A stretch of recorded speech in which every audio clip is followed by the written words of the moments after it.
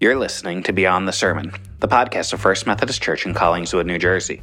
Our goal is not only to share our sermons, but to go beyond the sermon in conversation about what we're learning and what God is doing in our lives and in our community. This conversation is inspired by our 2022 Advent series, What Are We Waiting For?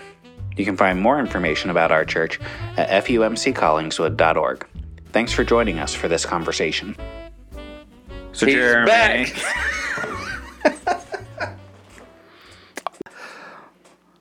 Well, we're glad you joined us on the podcast today. It's interesting to be in this seat asking the questions rather than being the one who preached the sermon and answers the question. This is terrible.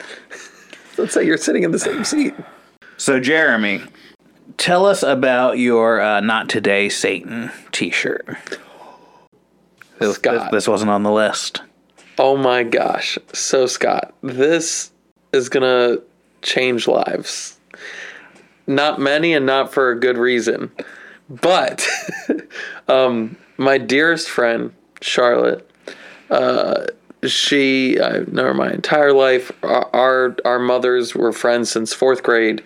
And she, when I became a youth pastor, got me this shirt, which I just found out recently was custom made for me. Wow. Which is a picture of like a guy with boxing gloves punching a cartoon Satan, and it's saying, "Not today, Satan."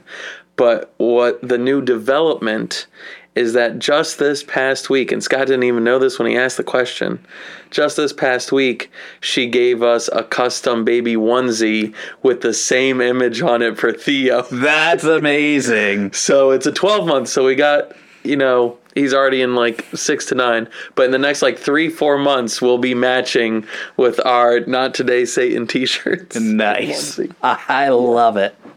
So excited. That's amazing. That's a good story. I'm glad I asked. Because you mentioned it in your sermon, and I was like, huh. I wonder. Did I? Yeah. I wonder if there's got to be a good story as to why that's... Because you said it was one of your favorite shirts. Yeah. And the kids, they always make comments on it or notice. They're like, oh, yeah, we love that shirt. Yeah. So... Well, there you go. That's a good the story behind the Not Today Satan shirt and onesie. Who knew? I'm so excited. So you're talking in the rest of your sermon about how in the Advent season we're waiting for a Messiah. Mm-hmm. But help me understand a little bit. If the Messiah was the fulfillment of Jewish expectations, mm-hmm. and we're not Jewish, why do we need to wait for a Messiah? Jewish or not doesn't change who God is and how he relates to his creation. And since we've all fallen short and God has given us an opportunity to reconcile ourselves to him through his son, that's why it should matter to everybody about who the Messiah is and what the Messiah accomplished. So how's that different than when in the first week we were talking about how we're waiting for a Savior? Needed a Savior, mm-hmm. and then specifically anticipating the Savior that God had promised within the Messiah. And so the Messiah is the Savior that we needed. Yeah, so what I hear you saying is it's how God progressively revealed himself to humanity. Initially we needed a Savior, someone who would reconcile us to God again, right? Yeah. To undo the work that the serpent did. And then as he revealed himself to the Israelites in a more full way, in a more personal way, when he showed himself to Moses there, and even before that, he was, talking to Abraham and Isaac and those guys. Yeah. But he revealed himself to be the one who would come as a Messiah. Yes. And so that's where it's like always needed a Savior, but then as God is revealing himself to his people, letting them know what that Savior is going to look like, which is the Messiah. Mm-hmm. And that's why you mentioned, like, as far back as Moses, why I picked the scripture for this week is because a lot of times when we think of messianic prophecies, it's usually like Psalms and Isaiah related is where people jump to. And so to have Jesus himself say, Moses talked about me and wrote about me is a really, really important part of like all the way back to the people that they held in the highest esteem have been talking about Jesus the whole time. And you'd have to pretty much be blind to not see him fulfilling those things. Yeah, because Moses was one of like the two top guys for the Jewish people. Him and Elijah. They were kind of considered to be like... Yeah, okay, top guys. You're talking like prophets. Yeah. Okay. Like, I was thinking, because then I started thinking like patriarch, so then I'm like, sure, Abraham, sure. like, you think Abraham's and King David was a big one too. Yeah, but, so you're like, top two. I was like, and he didn't say Abraham? But Abraham gets his own song. But when Jesus took Peter, James, and John up on the Mount of Transfiguration... it was Moses and Elijah who showed up. Moses summed up the law, the Torah, and Elijah was kind of considered like the pinnacle of the prophets. And so the law and the prophets were represented in Moses and Elijah. All right, so that's a little bit of the connection then between Jesus coming as our Savior and Jesus coming as the Messiah. It wasn't that they're different things necessarily, because they're still summed up in Jesus himself, but it relates more to how God had revealed himself to people up until that point. You talked some too about how when Jesus came, he didn't fulfill what some of the people, the religious leaders, the Pharisees, what they were expecting the Messiah to look like. And in the scripture passage you read, like he said, like, well, if you've read Moses, you should recognize me as the Messiah. Yeah. But he didn't meet some of their expectations. Not that he didn't fulfill what scripture said, but their expectations weren't met. I was just wondering, what are some ways or some times, take however you want, that Jesus hasn't met your expectations? And I'll say hasn't met my expectations doesn't mean fell short. No. But I think growing up, it was very much Jesus is God. Jesus saved you from your sins. And because of that, you are to love him and be a good person. And in my mind, I was like, okay, then I will strive to love him and be a good person. And yet my idea of a good person, I never thought to check in with what Jesus calls us to be and do to match that. It was, I'm just going to be nice to other people. And whenever I feel like, oh, that's a bad thing to do, I won't do it. But it wasn't let me go to Jesus to find out, what that means, what that looks like, how God wants me to live.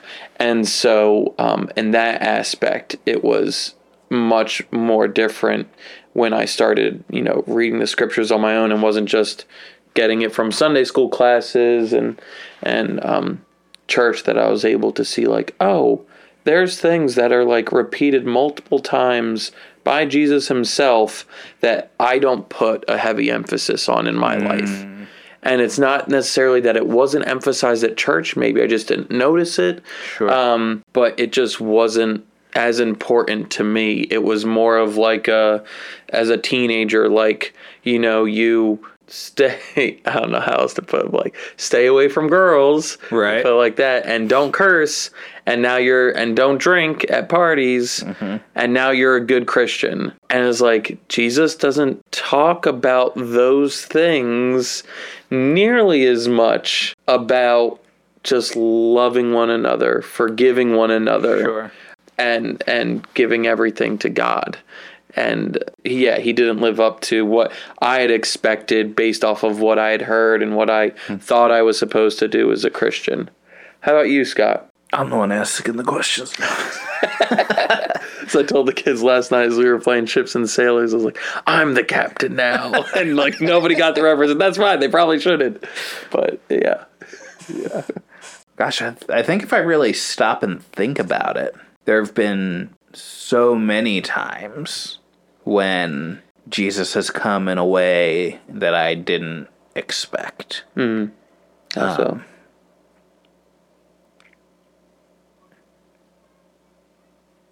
I mean, I think even just recently, with this shoulder surgery, I had an MRI 8 weeks ago that showed multiple tears in different places, and I was doing rehab and stuff, but it was still painful. It was still giving me trouble. That's why I ended up having the surgery. But when they got in there, one of the things that was torn on the MRI wasn't torn anymore. And I mean, you could say it was the PT I had and the great physical therapist I was working with, or just the time or whatever, but it hadn't healed up until that point. And the difference that makes of, 6 weeks in a sling versus 2 weeks in a sling, I honestly, I believe that Jesus does heal people, and I think he can do that and does do that. I fully went into that thinking this is going to have to be something that's fixed by the doctor. And I really think that Jesus used that time in between the MRI and the surgery to do it. I'll probably cut this out, but curious, why Jesus and not God the Father? Because the question was specifically, Jesus. That's a fair question, and I don't know that I have a good answer. And it's not to take away from what happened, because in my mind, the question is Jesus' specific actions and words in Scripture versus how he's working today, because now today it's how can we for certain separate Spirit, Jesus the Father at work as they work together in our lives. So that's what I was... No, it's a good question. Because what that raises for me is why do we automatically go to one person of the Trinity over another in certain instances? In my head, Jesus is the healer. All through the Gospels you see Jesus is the healer. And so to think about healing, something in me just automatically connects that with Jesus.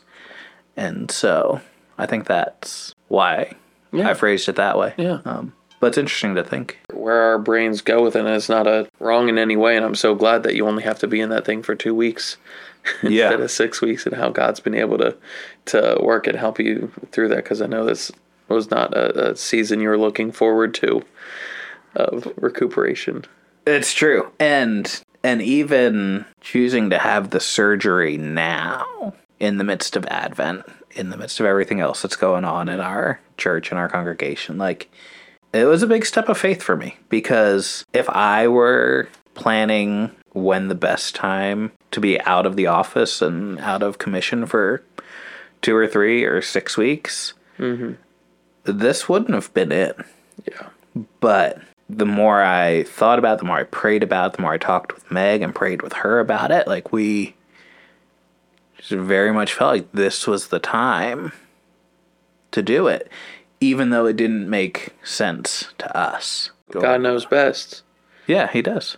Another time for me that came to mind from reading Scripture, there was a season where I was researching. I wanted to read all the red letters and see what Jesus was for. What did he just straight out make these bold statements of do this, don't do this.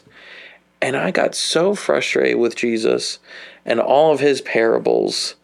I was like, you couldn't be straightforward. More than almost 60% of his teachings are parables.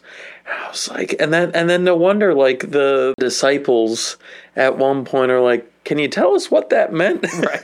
With one of them after you clue us in on what's going on here, because we got nothing. And so it also made me kind of understand how people's understandings and interpretations and their views of Jesus have varied so much through history because of, especially again in the parables, about how their stories, their illustrations used to talk about bigger things, deeper theological things, to reveal things about God and his truth. And so in a way, it's annoying that it's so illustrative in a sense to me, especially when I was trying to just find those direct do's and don'ts from Jesus. But the beauty of how, if you're a farmer, and a farmer is a occupation that has stuck around through all of time and will have to stick around for the rest of time. Farmers feed the world. That farmers understand a lot more of what Jesus is talking and referencing about in a lot of his parables and things that just like are literally timeless stories to help us better understand God. And it's like, oh, it's almost like Jesus knew what he was doing. Almost like he knew what he was doing. Yeah, but I mean, you think about it, because even you listen to some sermons today, people teaching, and you're like, oh, that's going to be outdated in 3 months. That's not going to last the test of time because of, an illustration they use or a concept that from the culture that they're tying into.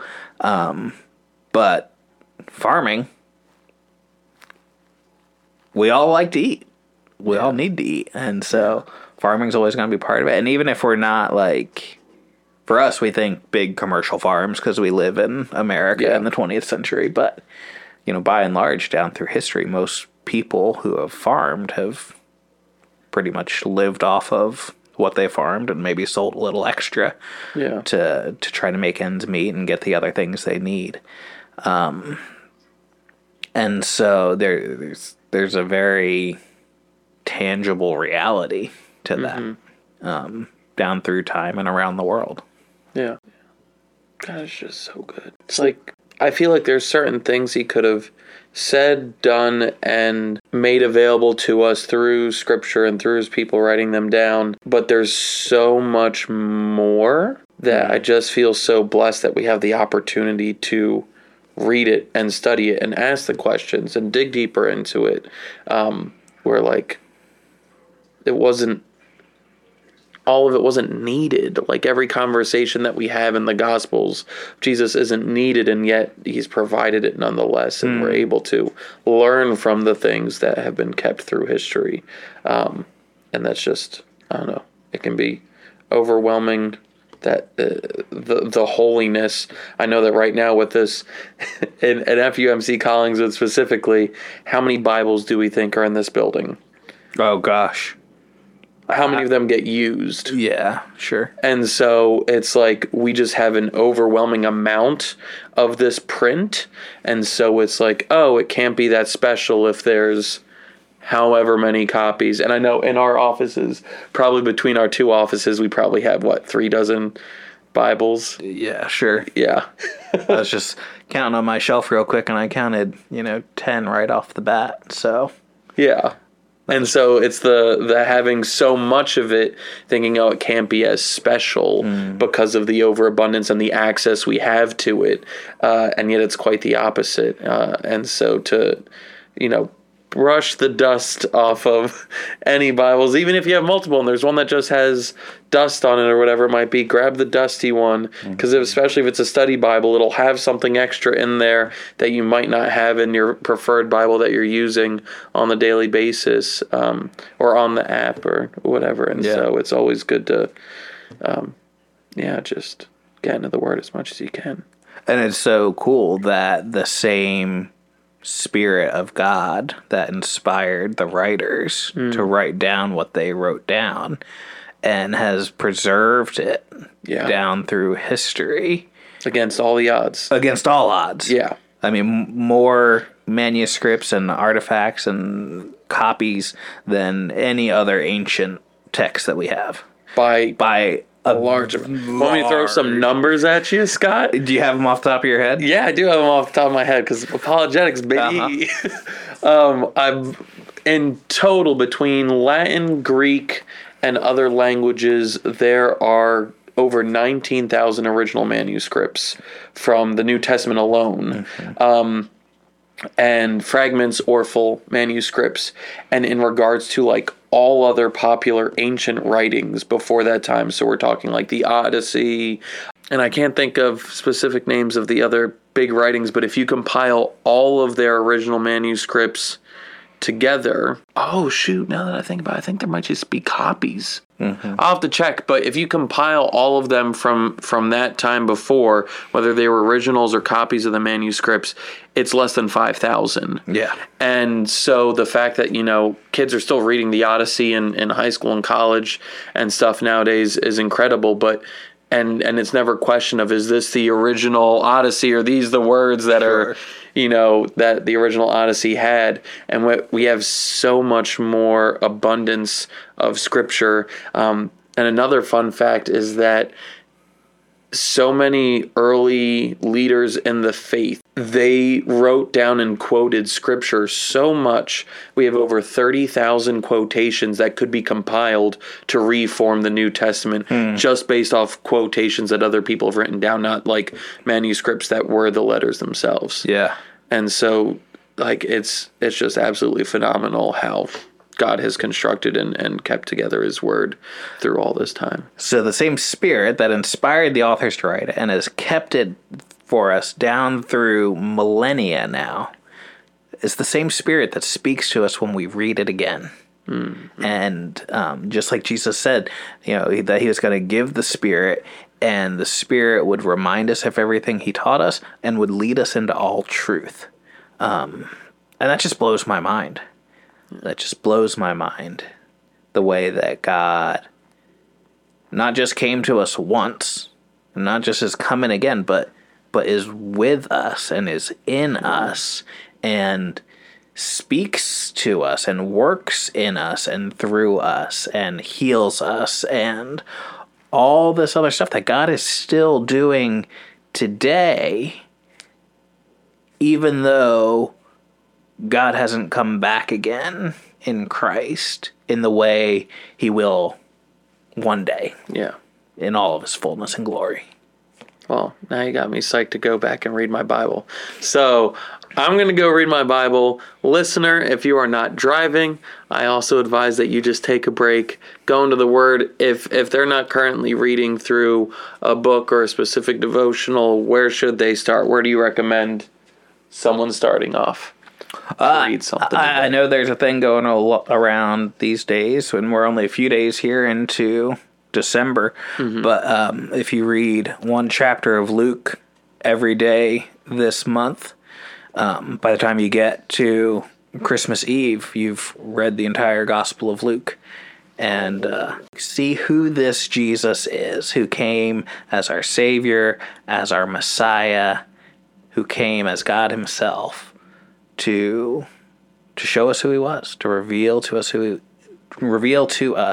who he is and what he came to do. And I second that, because Luke is one of the best historians of the first century. Time and time again, if anybody's a fan of archaeology out there, my mom was a huge fan. She had like an archaeological Bible that I've inherited and I'm looking forward to digging into. Ha ha! Dad jokes already. But Luke, time and time again, people say, oh, well, he said this about this ruler ruling at this time, and that's not possible. Or he mentions these cities and these towns, and they don't exist. We've never found a trace. And through the decades and through hundreds of years, they constantly find everything he's talked about and have confirmed everything that he said, to the point that I think every single city and town and island he mentioned in Luke and in the book of Acts have now been discovered. And so get to it and come talk to us about it. What's been new to you reading through it? Whether you've read it before, what's fresh, what stuck out to you? Where's Jesus expanding your expectations these days?